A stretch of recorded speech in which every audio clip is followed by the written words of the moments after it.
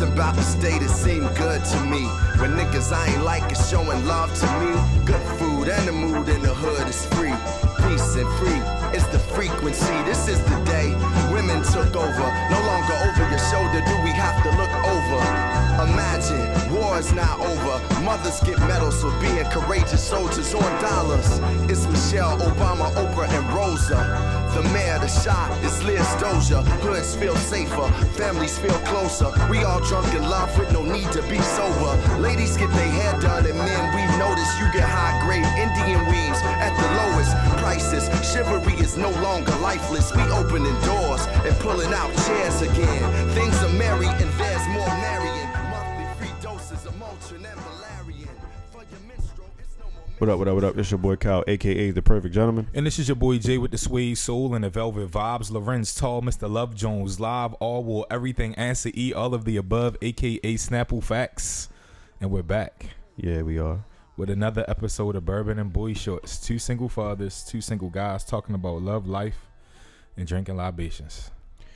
This one? Yeah. Oh, okay. Both of them really, but yeah. Both of. Over the wall again? Yeah, so we fresh over the wall. So today we are inspired by, my Spanish is horrible, the El Padrino. Mm-hmm. El Padrino tequila. So it came highly recommended. We don't drink anything rappers rap about, so they said instead of the Avion, get the El Padrino. Yo, you know what we should have cracked open? What? We need just you and me for Yes, yeah, you see what I'm saying? No disrespect. Yeah, I thought about it, but yeah, we got a special bottle that's been sitting for a year. That we need to crack open. Have you ever looked into any black owned whiskey? I have. So episode I think it's 83. Black Man, I Love You, Brother Juan has a connect with somebody we've been trying to connect with, and those guys they out of Baltimore. Oh, okay. Raymond Paris. So and those is homeboys, so we trying to link up through him. So hopefully he can be the plug. That'll be good to get us together. Yeah. So as y'all can hear, we do have a lovely guest in here tonight. She has a lot of wisdom, as I can tell. The aura is there and everything like that. So I will let her introduce herself, and then we can definitely get So I'm going now. Yeah. Okay. Introduce yourself. So my name is Kiana, and I'm working on a project called Femininity and Womanhood, and I'm trying to learn more about myself and my community to see how we can help Black women such as myself to learn more about femininity and what that is, and just how to better our community just with our presence and just how we interact alone. So I plan to interview 100 women. So far, I've interviewed 39. And it's usually, so far, it's been over the phone. It's been recorded because I need to kind of go back. It's not really research. I call it a life enhancing project because some questions I ask, even though I have pre-written questions, sometimes if I ask a question, I may not need to ask the next one, and that's another question that I can ask. Right. So I can't call it data because data has to be done a certain way, specifically. Same way each time. And the next project is going to be masculinity and manhood, and just want to learn about men, how they view masculinity, how they view manhood, and then later I want to do where men and women can kind of come together and talk about what that looks like jointly. Nice. So one of the trigger words that I've noticed in my interviews has been submission. Mm-hmm. So a lot of times when I ask, should you be submissive to a man? Not good. I get a lot of, no, what is submissive? It's negative. It's weakness. I don't need to be submissive. I've even heard men should be submissive to women. One of the things I do like is when they say submission is something that should be done at different times. So it's going to be times when a man has to be submissive to you, and there's going to be times when women are going to be submissive to their man. And that's the household. Well, first, let's toast. Yeah, well, first of all, thank you for coming on. Today. Well, Welcome to the neighborhood. You got it's a lot of bougie would have been on that. Oh, it was buy one, get one free. 7-Eleven brand. Oh, all right, never mind. And thank you for coming on, and shout out to everybody IG Live, you know what I'm saying, raise your glasses up. Thank you for coming.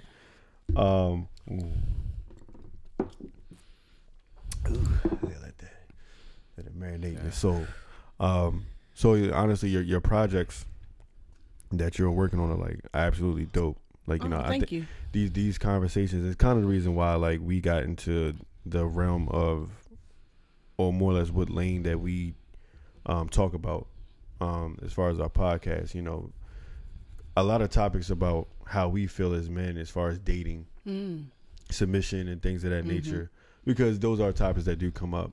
We do have like people, you know, married couples that come on, and it's like some of the submission questions come up at times. Like, so when did you like, you know, feel like you could submit to your husband or your wife? Or it doesn't necessarily have to be the whole person itself. It could be like on subject matter. It could be on just certain topics or situations in the household. Like we talked about gender roles. So it's like a lot of those things that when we talk about, you know, with your projects are like in the same thing.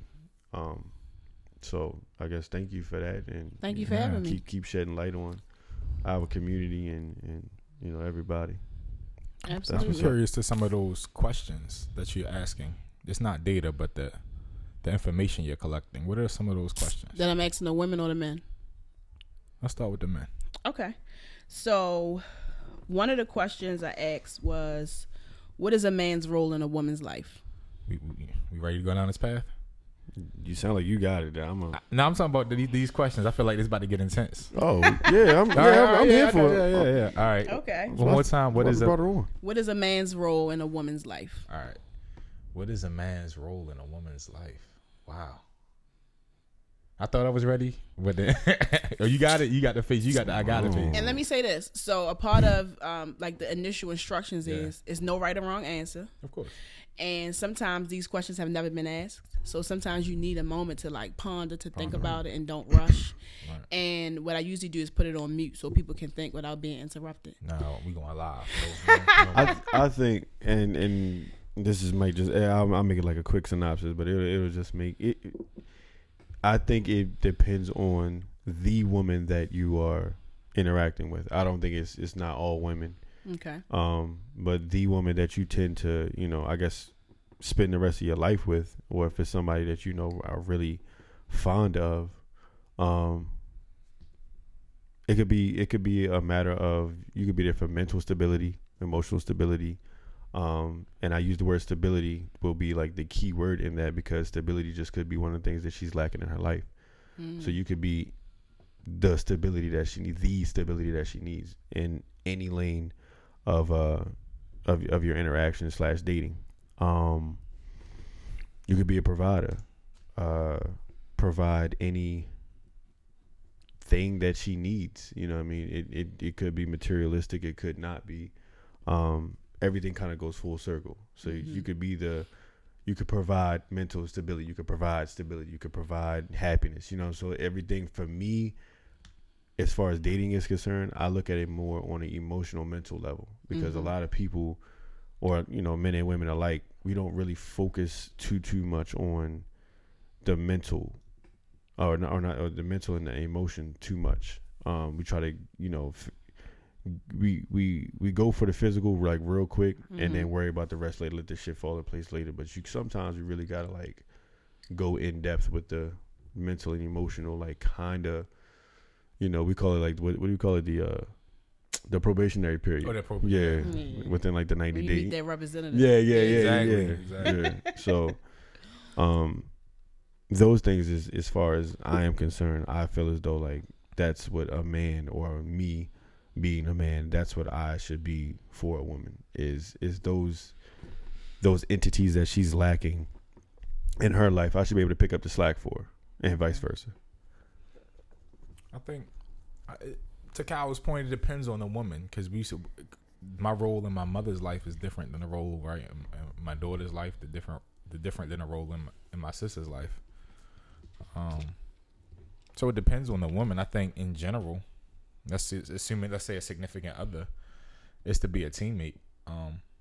I would like to say to be a protector. But I think as I get older, remember we had the audio, so you don't have to take too many notes if you don't need to. But okay, that's not. But I would. Oh, now you don't want nobody taking notes on your own show, bro? No, because she gonna be trying. No, I'm not saying don't take notes. I'm reminding key points. I'm not Appreciate it. reminding you that you don't have Because to. I can go back. Yeah, Right, that's, right. that's all Got I'm it. saying. That's Got all you. I'm saying. Yeah, I lost. What was I saying? I lost my A thought. protector was the last yeah, thing you yeah, said. a protector. But I think as I get older or learn more, not even getting older, but as I'm becoming more aware, you know, my role may not be to protect, because that's to say a woman can't protect herself. I think it's really to be the thing she's lacking. Mm-hmm. So I think that's the role of a man, to be the things a woman is lacking. So what is a man's job? So just in general, what is a man's job in life? Right. So you talked about your daughter versus your mom versus your wife or dating. So then what is a man's job just in general? What is it that you feel like I'm supposed to do as a man? To be just that. What is just a man. a man? In any aspect of your life, you know, you can't never go throughout the day and say, you know, like I made it through this day as a man, as far as your mental, emotional. Asking like what is your job is very hard, because everybody's different. So I can't speak for every man, because we're all different. We walk through life different. Everything's just different, and it's a very, very, very hard question to ask. I mean, to answer. That's why I like it so much. Yeah, but without giving you one specific, like saying, yes, my job is to, you know, be the poster boy for like all black men in the world, and I can't be that, Right? You Because can't. I can't be, you know, like even at my job right now, I work for, shout out to Free State Challenge Academy. I work with at-risk youth, and for some of them, like I'll look them dead in the eye. I'm like, well, what do you want to do? Like, do you know? I'll ask them like, what is it that you want to be in life, or do you care about your life? Number one. They're like, yeah, why you ask me that? Because your attitude and the way you go about things, and the way you the way you answer certain questions and how you exude yourself, you just act like you just don't care, and it shouldn't be that. You feel me? Like, and it's not going to hit these young teenagers until they, you know, start having responsibilities and things like that. That's a really tough question to answer. Is what is my And that's job? why I like it so much. Yeah, I guess my job is, like I said, to be just that, man. But then it goes into what is a man. Me, fuck you. And that's what I want. That's Who what are you? Right, Not and in a bad that's way, what but I like, want. who is- Kyle. For you to think, like, what is it? Because I feel like over the last few years, I realized, and I'm a woman, but I feel like a man's job is to protect and provide. Period. No matter what entity. But then when you go into how it is, a lot of times black women making more money than a black man. That don't mean the man isn't protecting nor It providing. does not. either. But if in fact I don't know how to be submissive, or I don't know how to do certain things, then I make more money than you. So do I respect you? How am I looking at you? Because if I feel like your job is to protect and provide, I can still protect and provide, and you can make more money than me. you can. You absolutely Because can. money has nothing to do with protection It nor does not. providing. So the assumption is, if I'm protecting you, that means there's a threat at some point. At the moment there's a threat, money means nothing. I Right? agree. So, but I guess then it speaks to the mindset of what Exactly. I get it, yeah. Exactly. And that's exactly what I mean. So we're basing it off of money. And I'm not saying all, but that's why I was getting information from the community. Because if that's the case, black women are the highest educated across gender, across race, right? We making this money. We up here with the white man making big political moves, you know. Yeah. Black man ain't doing nothing. He ain't making no money. Not saying that that's really what's happening. Right. But now I'm in a position of power. I'm protecting my own. I'm raising my own. I'm making the money. I'm paying all the bills. So what do I need you for? And like you said, protection has nothing to do with money. But how are we then looking at it as a community, as a whole? It can't just be a sprinkle here, a sprinkle there. We got to collectively look at the black man as something that's needed. But then that go to your question. That would be my answer to what is the job of a black man or a man. What is the man's job is to be the community builder. It's a chauvinistic view or a view from religion and slavery, but I do feel that a man is the head of the household, but I also know that the man that is the head of a household only does everything in his power to make everyone in his household happy. And I feel so. You go to the job. The job of the man is to make his household or community, but his household happy. to provide for them. Not that you're making a lot of money, making more money or less money, but as the responsible one for the household in the direction of everyone's success. It's my job as the man to make sure everyone in my household is happy and successful. Mm-hmm. So if that is, all right, you making $100K more, I need to make sure you make $150K more. So you happy and successful in achieving your dreams. And I think too, I know we'll probably get to that submission question, but once again to the job, I think the job of the man is ultimately he's submissive to his wife, to his queen, right? He takes the lead, but any leader follows, right? Absolutely.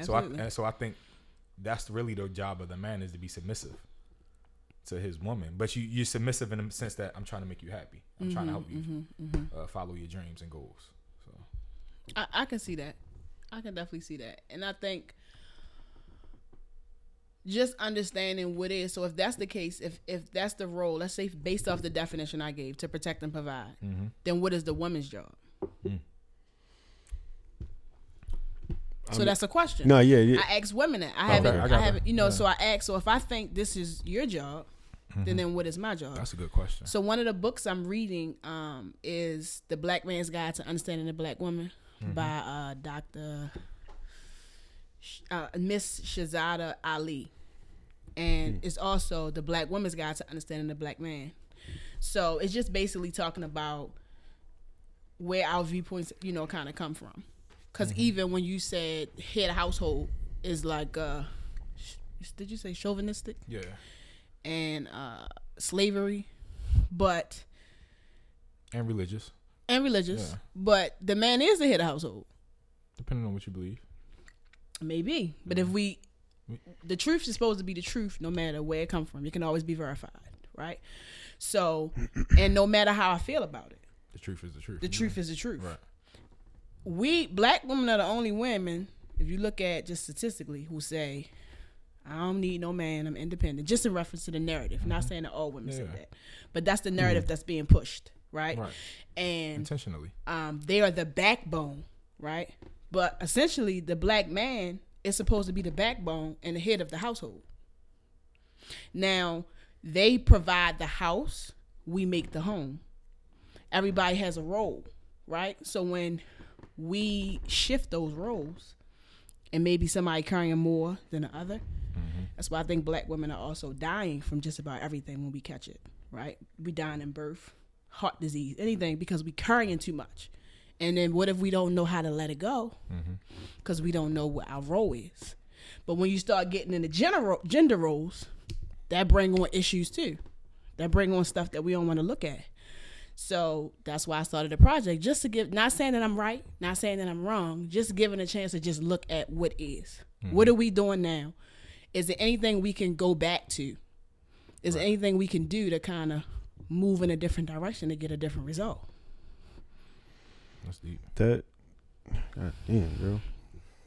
Came with it tonight, but but you know what's crazy, and I think a lot of the times is what we've talked about, I think in our earlier episodes, is a generational situation as well. I don't know, how old are you, may I ask? 34. Yeah, so you can already understand, like, how back in the day, us coming up, how we viewed, our households and, parents, even if we did come from single parent households, the upbringing in the home training and everything like that was still as if it was, always two parents and, two parents in the household, even if it was just a single parent. But you already knew that, if it was ever an issue, with, your mom or your father, the opposite sex or the opposite parent, was definitely coming through to rectify the situation. So there was always balance at some point. And then there's Big Mama. Everybody has a, grandmother. Hopefully, God bless if you don't. But, Big Mamas was like really like the driving force back in the day. And even still to that point, like we always, as black men, I would just say personally, I feel like we always tend to look to the women in our family as leaders. I agree. We don't really look at, this is just me, we don't really look at our fathers because we know they are just the workers, and we mold ourselves, but we look to our mothers. And I feel like, especially with my family, it's basically like all women. You know, like we're very outnumbered, both sides of the family. And I think that's more or less the reason why, because there's more women in the family. You know, we're more women dominant than male dominant. So I think that's the reason why we look more to the women in our family to, you know, even at like family functions, you know, they always making plays, directing this, boom, get there, get y'all ass in here. We about to say grace. You know what I mean? But I'm just saying, but it's like, you know, they make the plates for the men get the glass plates, the kids get the paper plates, like little shit like that. If you don't pay attention, or if you wasn't up, brought up that way, you won't really, even as a woman being, brought up in that same household and generation, you won't really know how to, and I don't want to say cater in a negative way, but you won't really know how to, like, I guess, be that balance or be that that provider for your man. The I guess how we look at it the right way, because you know now absolutely I look at people get offended so quick these days, and I say the right way because to me it's so traditional because we just follow tradition, but now, because we're internet babies, that's what I call us, the internet babies, because we grew with technology. You know, we started with technology. You know what I'm saying? And I technology. You know, I talk about that, and we grew with technology so well, and we're still adapting to it because we're still young in our minds. We still can, you know, maneuver easily. It was easy for it's easy for our generations and the ones behind us to like everything to switch. And then again, for the ones that was raised with these single parent households. So you kind of see that, you know, if I'm raised by a single mother, sometimes, you know, certain family, you know, certain people who are raising sons, you know, sometimes we're not conditioned to, you know, have wives. Because I feel like I was raised to be a single mother. I said it to my mom and she was offended. I wasn't trying to offend her, but I watched my mother go get it. I watched her go get it. And I had a stepfather too. You know, and he was there, but I can't tell you what he did. And I think it was different because he wasn't my father. He did support me, but I didn't see, I saw him make a plate or two, you know, but I never really seen what he did. Yeah. So what could you have seen? Something. I don't know, but I feel like he was helping. He was paying the bills, you know, he was doing, but I never saw like even interaction. Like I don't really remember them kissing or hugging or just certain things that, like I said, in that birth, I saw that interaction. I saw her, even if she was irritated, she would tell me, but she wouldn't say it in a way where demeaning. Absolutely. Not even to him, but just the staff. It was like, this is my birth. This is what I'm doing, and I'm going to do it the way I want. And I don't have to raise my voice. I can do this. I can do that. I watched my mother go to school, work on job, car, house. I knew how to do that. That's what I do. Right. It wasn't until I was with my baby, who, and it was some learning we had to do, but he was killed in 2016. So, sheesh, this your child's father? You can say that because he's been around since my son was 6 months. Yeah.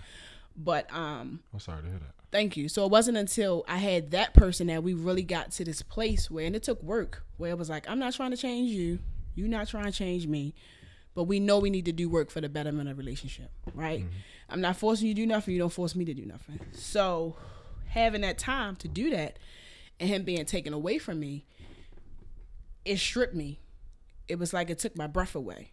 So now I'm trying to recreate myself. I'm trying to figure out who I am. I'm trying to figure out how to not make decisions out of pain anymore because I was hurt for a long time. So now just seeing the things that he did, when you talk about that protection, he didn't make more money than me, but I felt protected. If he, you know, he would give me his last. He would give me his all, you know, that's providing. Financially, that's providing, right? So having that, I didn't realize just how much, even though I knew when it was my norm. So when it was stripped from me, it's just like, whew, I didn't realize how much I needed, how much my son needed it, you know? So when I got into this project, that's what just kind of made me think of things that we think we okay with not having, but how is it really affecting us? So another question is, before we go to that question, can we touch on, absolutely. How did you move past that pain? More pain. Explain. What does that mean? So, after he died, the best thing I can say was, it's like somebody taking your breath away. Like, I just felt like I couldn't breathe. And it was just like this oxygen that was gone. And for months, even years, I still talk about him every day. Even down to me being pregnant. The relationships and I would say men I mess with, I really didn't want an attachment because you could leave at any minute. So I based that off of that, you know. Now I see that me holding on to him is hindering my life. How so? Because I can't let go. It's almost like, even though I thought I wasn't comparing other men to him, I was. And it was like, if you couldn't give me what he gave me, that energy, I didn't want it. I didn't want it. So now I'm in a place where I'm pregnant. Me and him we went to the fertility clinic. We were trying to do this thing. And for me to be pregnant, it was just traumatic for me because I didn't even think I could get pregnant after my son. So it was just rough. So now I see that the men who I was choosing wasn't the best. It was just something to do. And you wouldn't get attached to him. I wouldn't. Or you couldn't get attached and to him. And if I did, I got attached knowing he was no good. So it was easy. It's gonna be absolutely. It's gonna end it was easy versus really trying to give myself fully. Like I knew you ain't shit. Yeah. So it's easy for me to do this because I know you're gonna fuck up. Something gonna happen. Yeah, you know it's finite. Boom. So now that I'm actually looking at myself and dealing with my own shit, I thought I was good because I'm like, I know he ain't coming back. You know, I'm good. Now it's like, you ain't let it go yet. Yeah. So that's kind of like where I am. And I'm seeing how it's hindering my son. How? Explain that. Because, so my son has epilepsy. And when he was younger, with Diallo being around, he would say stuff to me like, I know that's your baby. I know he's, sick. He got his little issues. You okay with saying the name? But his name? Yeah. Okay, I just making sure. It already happened at this point. Oh, I guess y'all can take it out. Yeah. It don't really matter. Yeah. But anyway,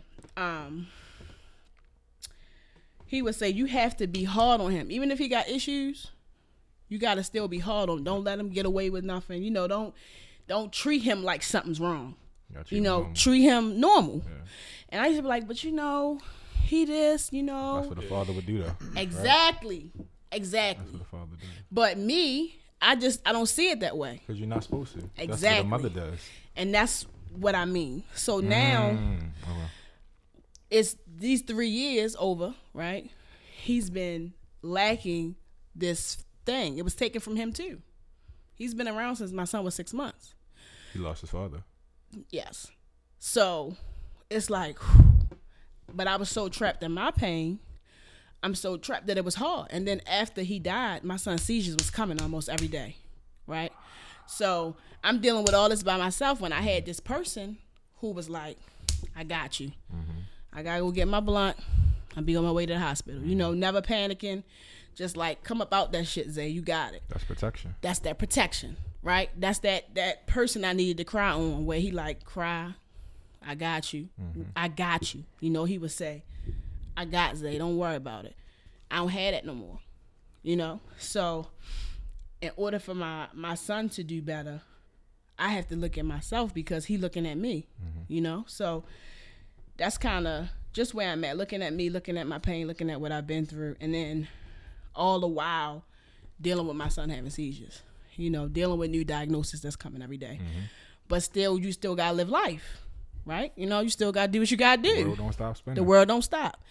But just imagine how many people in Baltimore City who losing people who dealing with that pain and don't even know it. This weekend was crazy, yeah. I think that was the police, but hey. That's a whole nother episode.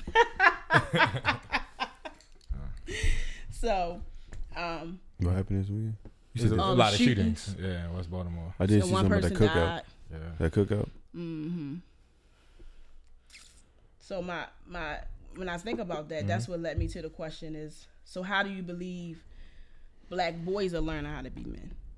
Where do you think it's coming from? They not. And how is that impacting the community? I can tell you honestly. Yo, you delivered. Yeah. Shit. Yo, speak on that, God.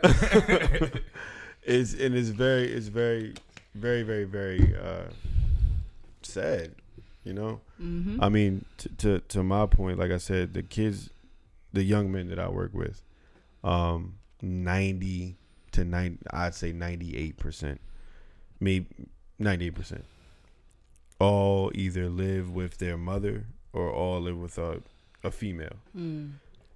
They're learning how to be men, and because the mom or the grandmother or the aunt is really not there to like kind of give them that somewhat guidance, plus the father not being there or halfway there or part-time there, they're learning how to be men based upon what they see on TV. Like social media and TV, like media period, is raising like these young men today.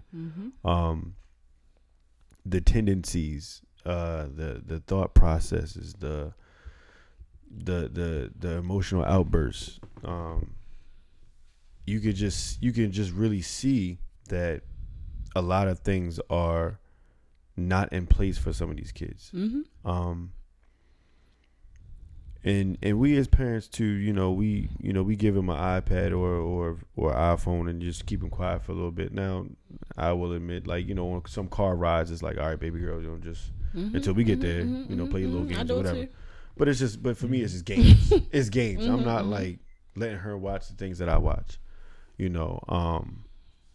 It's all about monitoring and really just like really spend time with your kids. Kids, absolutely. Like, it's not that hard. Like a lot of parents that I know really don't know their kids. You know what I'm saying? Like it's different from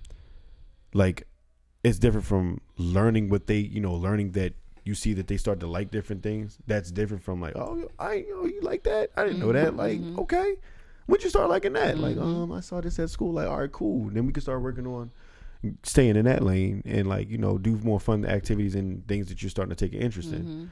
But to not know like little shit, like I don't know what size clothes my child wears, or like the shoe size, the last time you bought them some shoes, or how they are in school, or just their behavior patterns, or what they like to eat, like little shit like that. It's important. You have to know that. But these young men like that I work with, like little things, like if you tell them just to like go outside and just sit down and chill, it's hot, I can't be out there like that, or I don't want my skin to get too black. What? And we couldn't wait to go outside. What? I said, my man, wait to get outside. Do you know you would get punished for being in the house too much? Bruh. Listen, you're literally on punishment, and your punishment is to go outside, boy, and to do yard work. Like, there is no inside. Our punishment used to be to stay in the house. But that's what I'm saying. Like, if you was the type to stay inside, you be on punishment, we had to stay in the house. and you can be outside doing yard work. Like, there is no, and then you take your ass back in the house. You can't like, go play. Yeah, break these leaves and go in the house. And go in the house. Like, yo, I tell these kids all the time. I say, bro, if my mother said, do you want a beating or you want to be on punishment? Yo, beat my ass so I can go back outside. Facts. Like, please give me this beating, because I got a game of kickball about to start and some hot seat. Soon. Can we do it right now? Please, okay. But I'm just like, but these young men, man, and the way their thought processes, they don't really, and even in sexuality realm, they're still really like under. You can tell a lot of them are just like, I don't know what I want to, what I want to believe or what I want to be. Like with their preference, their sexual preferences. Yeah, I mean, they wear a pocketbook. I'm just saying, like, I mean, you look at the rappers. I mean, you look at the rappers, and like I said, fashion is one thing. Like I'm saying, it is what it is. Fashion is one thing, but certain things, to me, I'm just not gonna cross over to. Period. It just certain shit just don't. It just not gonna ever fly. Yeah, I agree. I agree. Ain't gonna fly. My deep breath comes. My father's like, he looks at me wearing jeans with rip holes in them. Oh, okay. Growing up, Yeah. it was embarrassing if your child got ripped jeans. Now, if your jeans not ripped, like Yeah. So it goes to the fashion, you, and I'm trying to think about things where he may have deemed them as feminine. Wearing pink. Okay. I put on a pink shirt. I'm fly. Yeah. Our uncles put on a pink shirt. Yeah, you sissy boy or something. Man. Yeah, but that's the thing. Like, so as kids, as our generation is like, yo, like, stop all that soft ass crime. But then that's another point. We get limited to how emotional we were allowed to be as young men. My generation, our generation. So I say from maybe the ages of let's say 3 to, I don't know, fucking 16. Mm-hmm. You know, it's like, yo, ain't no crying, suck that shit up, and there ain't none of that soft ass shit. What you crying for? Like all of that. Like, I mean, like if like nigga, if something hurts me, it hurts. Like Absolutely. I'm going to cry. Not allowed to feel pain. Absolutely. I'm 3. It hurts. I'm going to cry, yo. Right, you cannot right. tell me not to cry, bro. I agree. Like, but we don't look at it like that. So then when we see the uncles and the you know, our dads, uncles, grandfathers that we mold ourselves after as far as our masculinity is concerned, that's who we want to be like. We don't cry. But then it's so fucked up that it takes the birth of, you know, a child for you to actually break down all of that emotional wall and be that vulnerable and be that emotional that you were supposed to be between the ages of 3 and 16.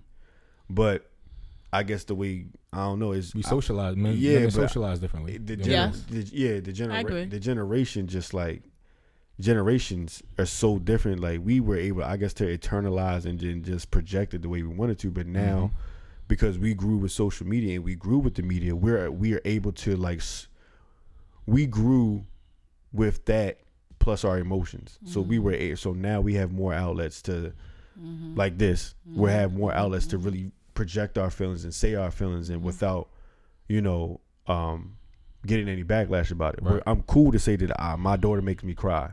I'm cool to say I cried at my daughter's birth. I'm cool to say that, you know, I get emotional when, like, yo, if anybody, you seen it, are you into Avengers? No, All right, so are you gonna go see it? probably not. Spoiler alert. No, ain't no spoiler. I'm just Okay, saying, but I'm just saying, but like, you know, there was parts in there where it was like, damn, yo, like, Yeah, that shit hit you a little bit because, like, you know, a lot of people live real life situations. Like, people go through this shit, like, for real. Like, outside of a superhero, you dead ass, like, really go through some of these things that outside of their costume and armor, you go through that shit. And that's the kind of thing that, and that's how our kids, you know, and us as kids, we viewed our parents, grandparents, aunts, and uncles like that. We viewed them as superheroes. I agree. You know what I mean? And that's because, I know I cut you off. I'm sorry. You good? No, ain't no cut off. I'm good. The superhero part is because they never showed us the emotions. You see what I'm saying? Like, I think I was lucky. I seen my father be a little bit more emotional probably than most. But granted, my father grew up on a farm in Virginia.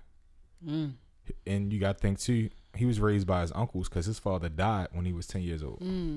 So my father will be 75 this year. So Their perspective, though. yeah. So he had a different perspective and things, and he had a motivation to be the father he wanted. He wish he would have had. So that's a plus.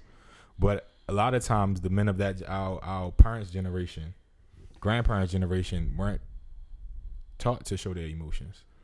And to your point now that, you know, they talk about millennials being softer, I think now, because we're the parents and our older aunts and uncles are the parents now, we are giving our children a license to feel. Like, I don't raise my son, and I have to work not to raise him like this or not to do this to him. Be seen and not heard. You know what I'm saying? I gotta make sure I sit down with him. No, I want to hear your opinion. What should we eat for dinner? Oh, you don't like this?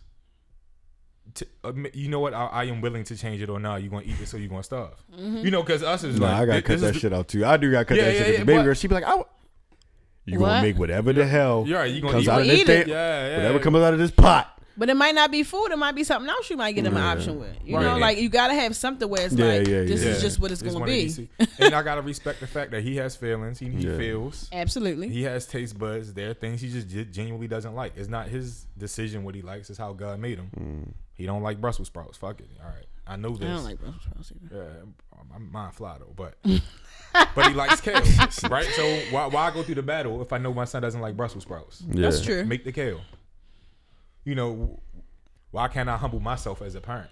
Yeah. Because it was a power thing for our parents. Yeah. It was like, if I say to do this, this is what you do. I don't care if you like it or And not. you got to think too what was going on at that time too, especially my father growing up in a segregated South. So or parents going through situations where you're not seen as a black man or a black woman, so you have a level of frustration. Not that you're taking it out on your children as abusive, but it's one of those things like, no, I'm being hard on you because the world is hard on me in a different way. Type of thing. Yeah, we sometimes we say, if you have anything else, let me know. I'll stop talking. I was about to say something. Good. So my struggle with my son is, So they're trying to label him with ID. He have epilepsy. So ID is the new term for mental retardation. So they call it intellectual disability. But I feel like I said, losing that protection, and when you talk about like knowing your child, I feel like at some point I lost that because I was fighting for everything in his life. At school, I'm fighting for the stuff he need. I'm at IEP meetings fighting. I'm in school fighting. So I feel like at a certain point, I would say in the last 2 years, I know him, but I lost that nurturing ability because now everything I do is fight. I got to make sure you have what you need. He's not on seizure medicine anymore. I was doing my own natural thing. I was doing, natural herbs and stuff like that. So shout out to Herbal Self-Love. But it's a fight, right? So now my focus is to make sure you don't die, because with every seizure, his doctor told me when he was 6 months, if he had started having seizures again, because he started having them again when he was 4, they said he would die. So every seizure he had, I'm thinking he gonna pass, and I'm thinking it's an emergency. It's like it's the emergency every time, right? And now the seizure meds, that's why he not on it, was making him worse. So I lost that ability to just, baby, I got you. It was more so like, when we at the hospital, it's life or death. You got to take these meds. You got to watch what you're eating. I just got to watch everything. I'm writing everything down. So now I'm getting back to that. Damn, how I lose that? Even though you fighting and you doing these things, your baby need a hug. Yeah. You know what I mean? Like, he need these things. He needs you to just say, I said I love you, but my love was more so in protection. These motherfuckers ain't going to play with you. They ain't going to play with me. So it's this thing now that I'm like, I got to do that, but I got to nurture my baby, and I'm trying to protect them because the world treat them fucked up. Kids are, I ain't going to say they cruel, because I don't think it's that kids are cruel, but they're very honest. And a lot of times we look at honesty as being cruel. Yeah. And I feel like if I was a child and this was a little boy, how would I treat him? Not saying I would necessarily be negative, but some of the times the way he talked and stuff like that, I might. And those kids, my son was in a whole nother, what was we used to call it, special kids eating chicken or some shit like that. DEC. Right. So we didn't have them in our class. Yeah. We didn't have to pay them no attention. We really didn't. No, they were in a different. They were separated from us. Literally in the boiler, like. And if you seen them every so often, not that you would necessarily tease them, but they was different from you. Yeah, you didn't have to deal with it. You make a little joke to yourselves, but you try not to let them hear it though. Reality. Unless you get caught, y'all go to the bathroom together like by accident on a bathroom break, and you're not supposed to say nothing. You was being there like. But that's what I'm saying. So realistically, just like getting assistance, I can't say if my child didn't have special needs, if I would be able to support somebody, and you have to watch that child have a seizure. It's a lot. That's right. I can't say if I would be able to support somebody else if my child didn't have issues. I can't say that realistically. I can do it now because it's my life. Right. I think. Go ahead. I think it's interesting when you say how they try to label your child. They have all of these labels, and this is from my own experience. It was this year. It was my first time experiencing it. Getting a phone call from my son's mom, like, they want to put Jay in a different class. I'm like, what you mean? They saying, he's falling behind. I'm like, what you mean? Right. They think, if he in a different class, he'll learn better. I'm like, they gonna move at a slower pace. I'm like, that's ass backwards. There's no fucking way you can move slower and catch up. It's like something not making sense to me. And they were like, he in class playing around. I was like, oh, he's being a 10-year-old boy. He's in class talking. Okay, that's not right. And because he's talking, he's maybe missing some work or things like that. I get it. The issue isn't that he's slow or anything like that. It's he's being a boy. All right, so part of it is on us as parents. We need to get him in check. And part of it is the teacher. Like, the teacher need to own the classroom. And I'm like, no, he not going in no other class. No, not at all. And I'm like, I sit down with the boy all summer. We do the work, so he can do the work. So I'm not questioning if he can do the work, because they call me a taskmaster. He be sit down every day, and we go through work. So I know he can do the work. Getting it done. Right. So it's not that. It's something different. But no one wanted to take the time because it's a little black boy. Absolutely. And so that's crazy that he, even hearing another parent, because it's not something you probably share it because it's more visible. But it's not something I hear from a lot of other parents, although I know they're going through it as well. But if they want to talk about it. So that's what I mean when I talk about, so I made a decision that I'm a homeschool next year. I'm going to let him finish out this year.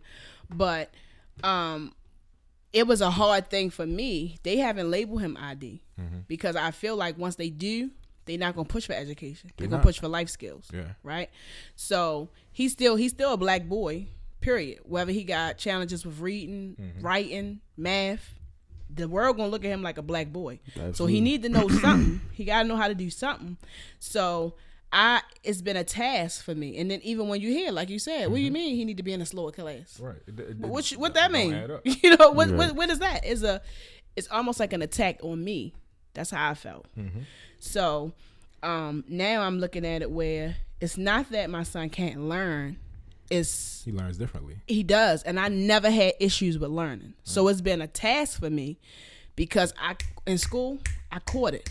I taught my algebra class. My teacher would leave out, you know, so that I never had issues. So this is totally different for me. So, and I still feel like I be trying to teach him the way I learned. Yeah. It's not effective. Yeah. I learned that the hard way too. That's not effective. Yeah. So, I mean, you know, but understanding that's what I mean about the roles is because when I step into my truest femininity, I will be able to watch my son in a way where I can learn how he learns just by how he do his everyday stuff. Right. You know, like that nurturing, that watching, even down to the woman's role in the household. It's certain things that she know that her man is going to just need, whether he say it or not. Her kids, the house. It's certain things she just keeping the tally of the same way a man knows certain things his wife or his woman needs, his kids. You know, it's just this natural thing. But when you carrying a role you're supposed to carry, when you carrying a weight you're supposed to carry, I think that really does help. That's being the head of the household too, right? Absolutely. Those are the things you know as head of the household, right? You know what everybody likes, what their dislikes are, and it's your job. Absolutely. I look at it, the man then is like the point guard or the quarterback of the household. It's your job to know how to pass the ball so everybody can score. Absolutely. And another question I had was, do you believe black men are able to express their pain? And if so, how? I jump in. No, I think black men know how. I think black men express their pain. I don't know if men in general, black men, express their pain intentionally. You know, because when I how I express my pain, when we get together, I drink too much. When I'm going through something, like I don't drink by myself, but when we get together and we having fun, we drinking, I probably drink too much because it's something in there. That's right. No, I'm saying it's something in there that I'm going through, and I just want to escape for that moment. It's not a healthy way to do it, but it is only in moments like these in self-reflection that I realize, like, oh yeah, probably did that a little bit too much right there. I think other times we express it. Maybe we play a little bit more video games. We go to the basketball court. We play a little bit harder. We hit the gym a little harder. But I don't know if we have that natural tool, or unless it was instilled in us at a younger age, that tool, that mechanism to say, when you feel like this, do that. Women are given journals. Little girls often are given journals, right? That's true. So while you're telling them to write how your day was, but you're teaching them to write how you're feeling. So it gets out. It's on paper now. It forever lives in this paper, so you don't have to feel it, because you know if you ever want to go back to it, it's here. But it's out of your person. It's out of your system. That's a very good way to view it. As men, I don't know if we're given that tool to, I can put it here and it's forever here, right? Because you can't put it in a bottle because you're going to drink it and it gets back into you. So I don't know. I think we do we express it? Yes. Do we know how or why we're expressing it? I don't think so. No. And that goes back to the point when you said, like, being 3 to whatever age. 3 to 16. If you fall and you hurt yourself, even if it's pain, it don't exist. Right. Don't cry, don't do this, don't do that. So then that does make you have, I guess, unhealthy ways to express it. And you just do other things, whatever that look like, to make you feel better. It really is tough being us. Like, I agree. I mean, and this is just a people in general. But you know, I guess more so, I would say more so with men now is because men are more forthcoming with their feelings a little bit more nowadays. Just a little bit more. I mean, it ain't a whole lot, but you know, there is more of, like, you know, when it's like when you have a brotherhood, when you really talk to your bros, you know, like it's like, look, yo, real shit, like like real shit, like, you know, you really gotta say real shit like 5 times when somebody listens to you, like, yo, real, like, want some real shit, you gotta be like, yo, bro, want some real shit. Bro, want some real shit, bro. I'm trying to talk to you because, you know, and your friends are still trying to make jokes in between you, like, hey, yo, I'm dead ass, bro. Dead like, ass, right. Stop playing, yo. Like, I really need to talk to you. Like, what you crying, nigga? Like, no, I'm not crying. Yo, so what if I am crying? Then, you know, you gotta. That's the joke out of it. That's the joke your way out of it. Because I do this shit with Jeremy. Me and Jeremy are talking, and I'll give him that look like, wow, man, you had a lot built up over there. And he'll bust out laughing. I'm like, all right. So I'll be like, but then I'll give my opinion. And we help each other through it. But a lot of the times, like, you know, back in the day a little bit, like if any of my friends, like, if we would express feelings to each other, be like, yo, bro, what the fuck, what are you talking about? Like, nah, I'm not the one to come to for that. Like, let's go play ball. And yeah. That's so interesting, though. Like, I would be like that. You know what I'm saying? Like, yo, like, ew, you sharing your feelings with me? Nah, we're not doing that. We're gonna go play basketball. Like, you know what I mean? But take your frustration out on the basketball court. That was kind of my thing, like sports. And that's all we do as women. Not all we do, but you know, we have that outlet to like cry, like whatever. That's so interesting. And that's the socialization, if that's a word, of the genders. It's like women are the emotional, but they're the nurturers. So it's easier for a woman to accept and give emotion, and it's easier for us as men, if we feel that protection to a woman, to give that emotion, but also let them emote on us, and we take it, harness it, don't say shit, and just, you know, happy wife, happy life, or just, you know, yes, all right, cool, all right, give a hug, it's gonna be all right, kiss on the forehead, you want some food, you know, that's our protector and provider situation. That's what we do. We put that shit on the back, put it in the backpack, but at the same time, as a man, we have to like be okay with, like, you know, like you say, emoting. We have to be okay with showing that emotion, because like by being one-sided of one person giving emotion or one person showing emotion, like, what are we showing? We're just showing that we can take it and then keep it moving. So we don't really get a chance to express. We just take on and harness. And we don't emote. And I think a lot of times that's hard on us as well, men and women. But I say more so women. Just gave me a new question. That's what's up. I would say, you know, like I said, but to the point of the men, do we know how to? Yeah, we know how to, but when can we? And that's one of the things. Like, when can we? When are we allowed to? Because, like I said, socialization. So we're socialized to not, you know, express our pain. Even at funerals, like, I thought something was wrong with me for the longest time, that I never cried at a funeral. Even with people who were like really close to me, like, until just recently, like, I've never cried at a funeral. And I used to think like something was wrong with me, like, yo, like, what the hell is wrong with me? But my job, for what I understand, is that I comfort other people. So for me, I have to be strong and provide the you know, be that protector of emotions for somebody else around me who is feeling sad and who is going through expressing their pain for a loved one. And I really honestly thought for a long time something was wrong with me. I'd be super sad. Like, I've been to my uncle who, like, was on his deathbed, and we had to go into the hospital, say our goodbyes, whisper in his ear, say I love you and all that shit like that. I would never cry, never got emotional. I'm like, yo. And then I would look at my other cousins and one of my brothers, like, you know, they would be tearing up. I'm like, yo, why don't I feel that? Same thing in like church, when people cry, get emotional, and catch the Holy Spirit. Like, I'm like, why don't I feel that? Like, what's up?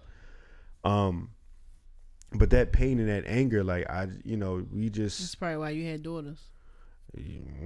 They say daughters make you soft a little bit, you know, make you kind of tap in. Yeah, but and goddamn was they right?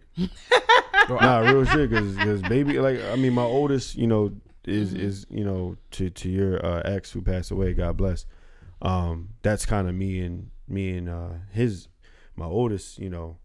I met her when she was 2. But I would never say, like, you know, that's my stepdad. That's just my daughter. That's your daughter, absolutely.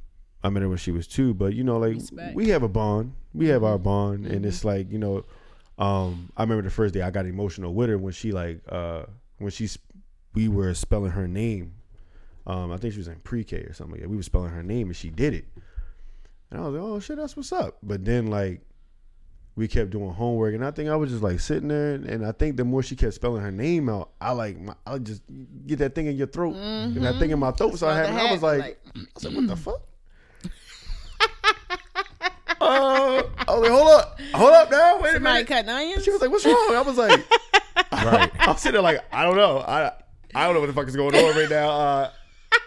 I'm gonna go to the gym. I'll be right back. You know, I had to get my shit right. I gotta I'm get like, it together. I don't know what's happening. Like, hold here. on, let me go. It's new to me. Go eat some beef jerky real quick or something. Yo, like, what the fuck is going on? But then when baby girl came, it was like, damn, like, damn, like this is what. That's what that's. You know, and everything probably came out. And I'm glad it happened. I probably more or less needed that than anything in the world to let all of that shit out. So, to your main question, it's not. I don't think it's a matter of how. I think it's when. Yo, you said something that was very interesting. Kyle, you were talking about the funeral. I said something interesting. You always wow, son, that's crazy. I mean, we can't get to 98 episodes if you don't say nothing interesting. Gotta be interesting. No, and it goes back to Kiana's earlier point about what's the job of a man. You said your job, or you felt like your job was to console people. So I think it was really comfort people. I think the job of a man then is to operate in your gifts and to your strength. So if you know you have a talent, a gift, you will put here to comfort people. That's your job to a woman. So that was something I thought about. I know you got tons more questions, but I don't. I mean, I have a few. That's deep, brother. Don't worry about that. I felt what you was saying. Yeah. No, she was speechless. It's cool though. Is it possible for me to take a break? You want to take a break? Yes. So when we talked about being a protector and a provider, I mentioned earlier about black women making more money than a black man. So one of the questions was, do you think it's harder for black men in the workforce because there's not a lot of black owned businesses? So when let's say you get a degree and you're going out into the workforce, it's harder for you to make the money because they may not want to hire you, or if you have a record and you're not able to get the job. Do you think that's the reason why it's harder for you to be the provider, quote unquote? I think those are two scenarios. You have the black with a degree and then black with a record. Both can be true. You can be black with a degree and a record. But let's say you have a record and no degree. Being black with a degree, I think it's not. I think it's society isn't used to smart black men. Right, that's why you get the 110% rule. You gotta be 10% better to crack through the glass ceiling and things like that. And if you raise your voice, you looked at as aggressive, loud. Same with especially black women. Black women can't be stern, or they're bitches. Or they act like a bitch. I think with a record, that's when you probably get to those black-owned businesses and smaller businesses that typically give people chances who otherwise wouldn't get chances. So of course, if we had more black businesses, we can employ ourselves and do more. But I really think as society as a whole, we have to make a decision as a community. Do we want society to understand us, or are we gonna build our own society, our own communities? That's where I'm at. So, what do you think? I think that we have to stop being afraid to go after what we want as far as the workforce, because a lot of times we'll see a job and we'll already think that I think this job would probably be better suited for our white counterpart, and they won't pick me. I will tell you that I've thought that sometimes to myself, but once I realized that you have to, but I realized that once I figured out what I am good at and my passion, I stopped shooting for those jobs that wouldn't make me happy. You feel me? Like, I was going after jobs that I know that I probably after 30 days wouldn't be happy anymore with my life and myself, because I'm going to wake up every day and say, fuck, I got to go to work. I don't want to be that person. I wake up every day now saying yes. Or I'm just waking up every day like, all right, cool. I know it's about to be a challenge today, but you know what? This is why I applied for it. This is why I'm here. I'm working. I'm at my passion working. we just got to stop short selling ourselves, thinking that they're not gonna, when I say they, the corporation or the company that you're working for, they're not gonna pick you because clearly you look in the mirror and the first thing you see is your skin. You shouldn't be discriminative, if that's a word, against your own self. Sidebar, I'm the person that really don't use a lot of big words, so when I use them, I usually kind of like spell check real quick with him and check back in. You know what I'm saying? But anyway, doing a wonderful job. Yeah, they come out every now and then. He be trying to bring him out. Nice school. Shout out to Everest. But anyway,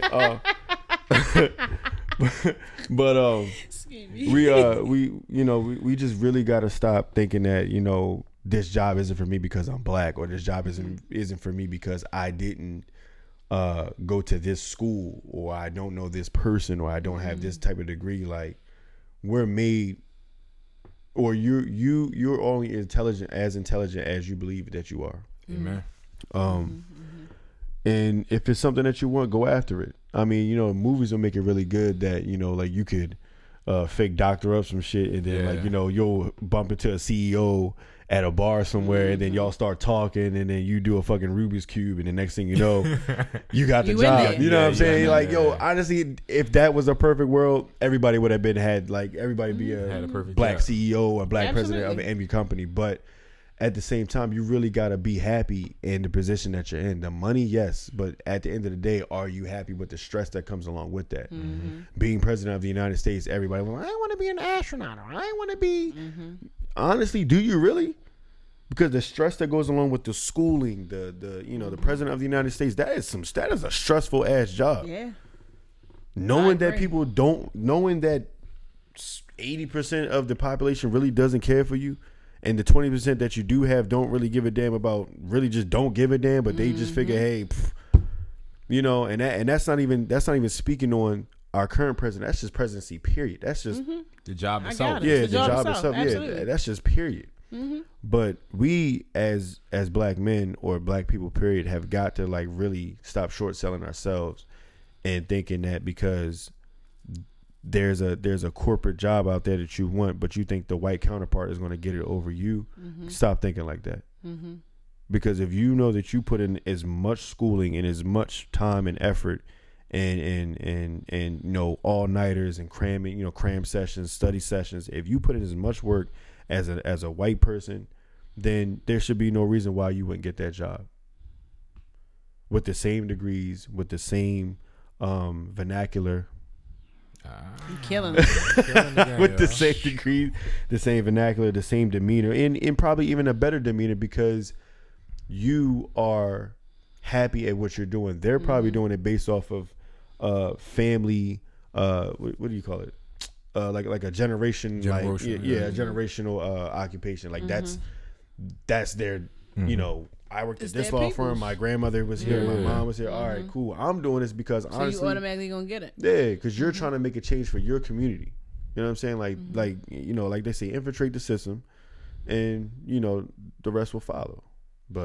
And I agree, and I disagree, because I get the who am I conversation that you have with yourself. Like, who am I to do this? Who am I to get this job? Can I really? Imposter theory. I don't know. Imposer. So, yeah. So I get that, but I really feel like even when you think about a system is set up to do things in a certain way. Like anything you do, you look at it on a base level. If this is a system, this is supposed to work this way in order for things to continue the way they're going. And if we as black folk keep trying to infiltrate this system, you're still gonna get the same result. So you're gonna be that exceptional black man who make it through, who was like, I know who I am, I can get this, and then you make it to the top. But like you said, the pressure, when you think about the president, Obama, he aged horribly in the White House. They all do. But I feel like Obama specifically, it was like you can see it. I just feel like white people just we age differently anyway. Absolutely. So of course you see for that he aged time, like a white man. He definitely did. He would have never aged just if he wasn't the president. Not like that. He would have aged, but you just see a major transition. So if we want to really build something, it has to be something you own. You can't go into that system trying to make money And it's their money because then they can still control you. They still can tell you how to do things, and it's going to be certain things you just ain't going to be able to do in your community. And it's You not just because not. you black. It's how the system is designed. It's just how the system I is got it. I designed, got but what it's you're also saying. because you're black. I got what you're saying. Yeah. in addition that you're black. But no matter who's in that seat, that position is controlled by somebody. Because you in that seat because you probably want some money. Whatever that position is, president or CEO or whatever it is. And add on top of that, you're black. So when you talk about the system, I look at it like, well, damn. You know, no matter what, like you want to infiltrate it, but the system is designed to change your mind, like change the way you think I about got things. it. Absolutely. So the system is designed for you to not care about community, no matter if you're black or white. It's to look out for self. Yeah. So you're gonna go in there like, yo, I want to change. I'm gonna change my community. I'm gonna get this information. I'm gonna bring it back. It's designed for you not to want to do that no more. It's designed for you to only think about self. I agree. And to that, I think the way that maybe I say infiltrates the system, I mean, get in because you earned it, like, or just get in there. You know what I mean? Yeah. The community and you know, you all both points are valid. Like their job is about self. We get that part. That's right. But like when I say infiltrate the system, like get that, like infiltrate your own system. Like, you know, systematically you were probably taught like, nah, you're not gonna get this job. Like infiltrate it, like infiltrate yourself. You know what I'm I get saying? it. Yeah. The system could be anything. The system doesn't necessarily have to be corporate.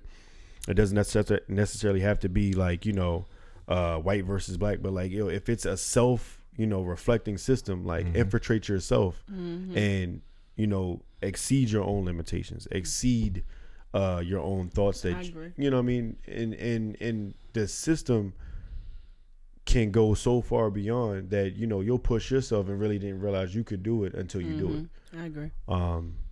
So yeah, I think. What I think about is, have you ever seen or read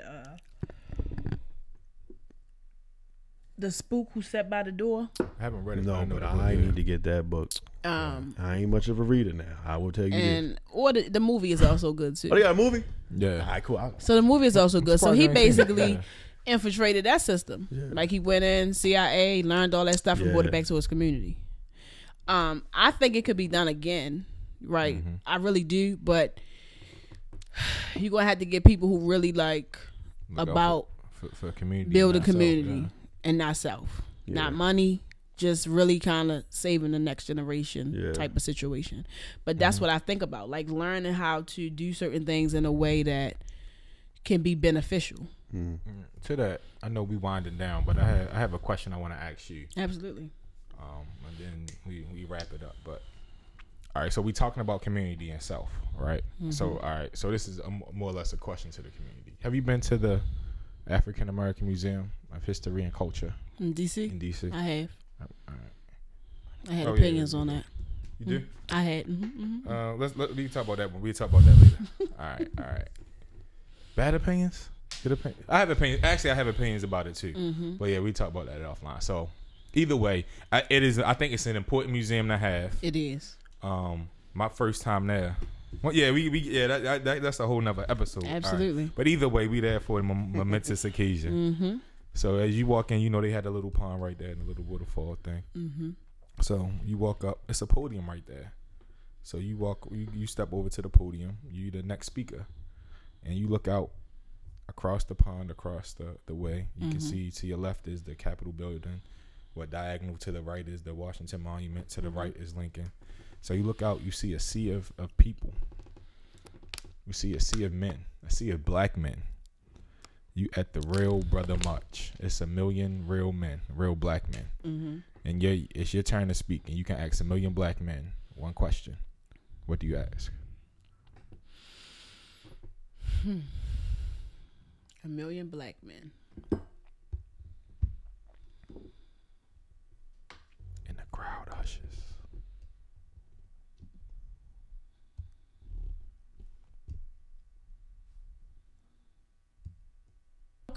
Say that again. How could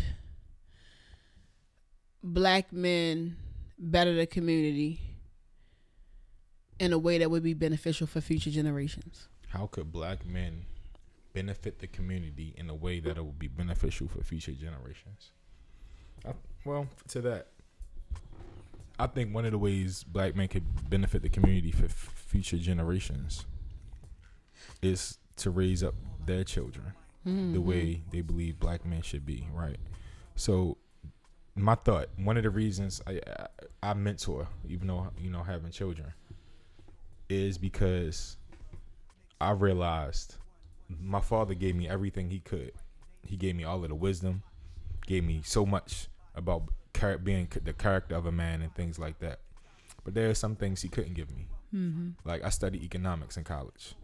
My father couldn't have taught me about economics, not because he didn't want to. That wasn't what he was exposed to. That's not the knowledge he had growing up on the farm, things like that. And I realized it's okay to get wisdom from other men. The village is supposed to get information from everybody. And I think sometimes us as men, we get, or parents, not even men, but parents, but I'll be specific to men, we get territorial about our children as opposed to, you know, outside, especially outside of family, as opposed to realizing like, no, this brother down the street, oh, he a good dude, he a genuine dude. Yo, it's okay if he teaches your son or your daughter about something. And that doesn't mean he's something wrong with you. Just like everybody has their level of expertise, because it's the same way you can teach his son and daughter about something that he's not an expert on. So I think taking that village mentality and then being able to help raise other people's children, whether their parents are there or not, is important. And I think that also, if you do that, then your children see you reaching out not only to them but to other children, other people as well. And then sometimes for me, it was even as simple as, if I help this kid, hopefully he's not the kid that knocks me over my head and takes my wallet, right? Because sometimes it's as simple as that. Like the fact that I was in his life, you know, he lived down the street, so dad, maybe he went in a path that didn't take him to the road of sticking up and robbing. So now my family's safer, my children are safe, because I took that extra hour a week to do that. So the way to benefit the culture for generations, raise up our kid to create the culture, because they're the next level of culture. That was beautiful.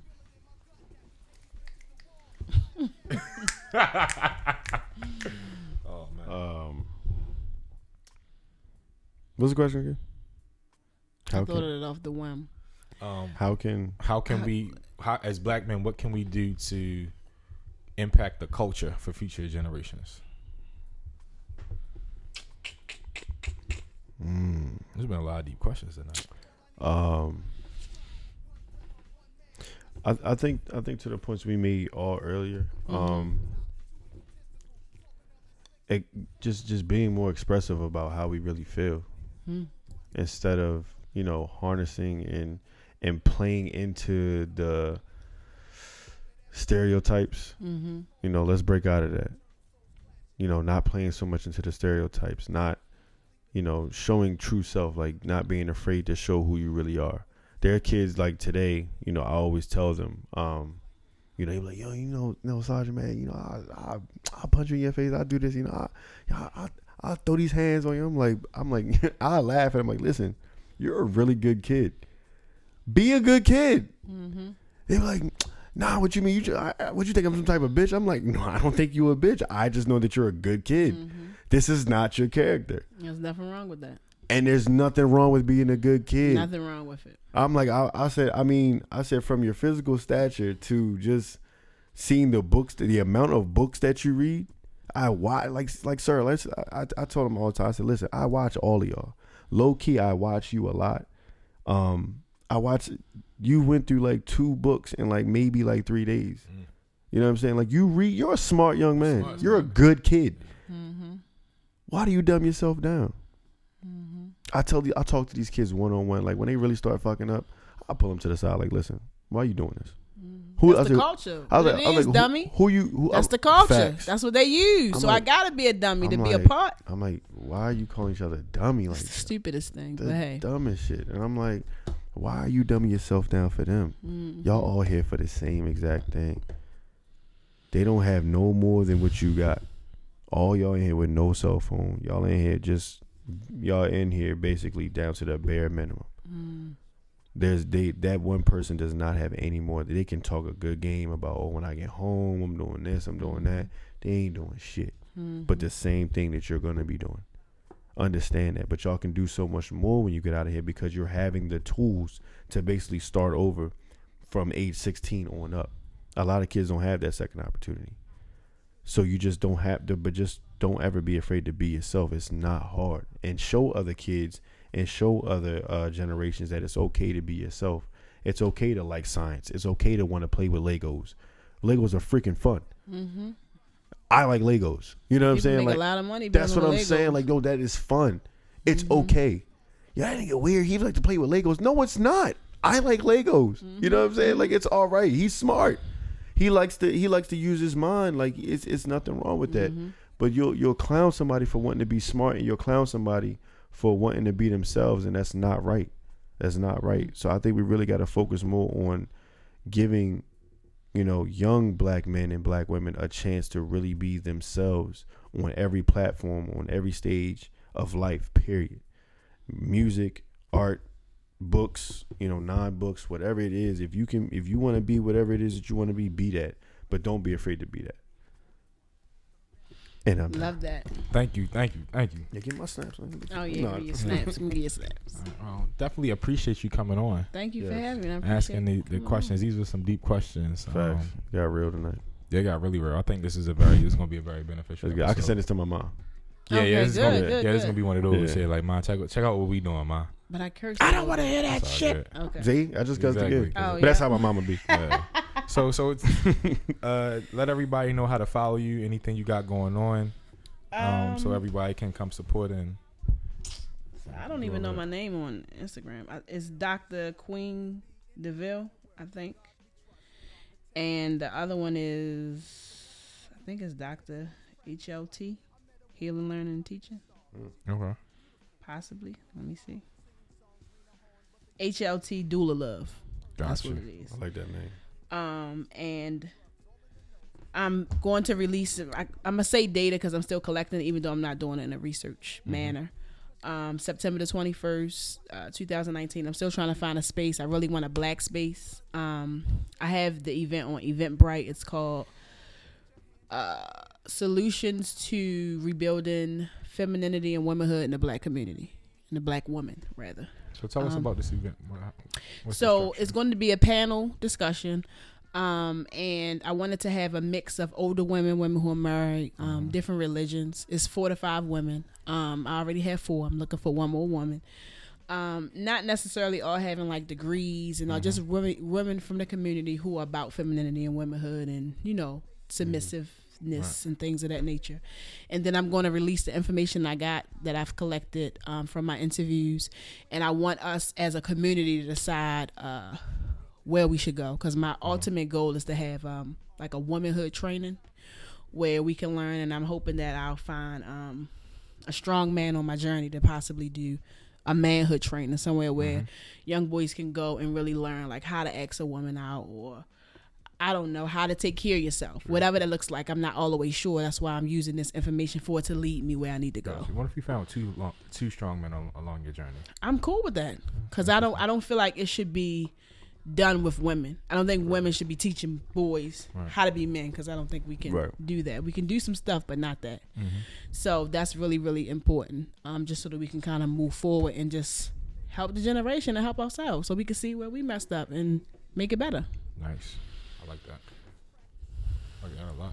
I like that. May 18th.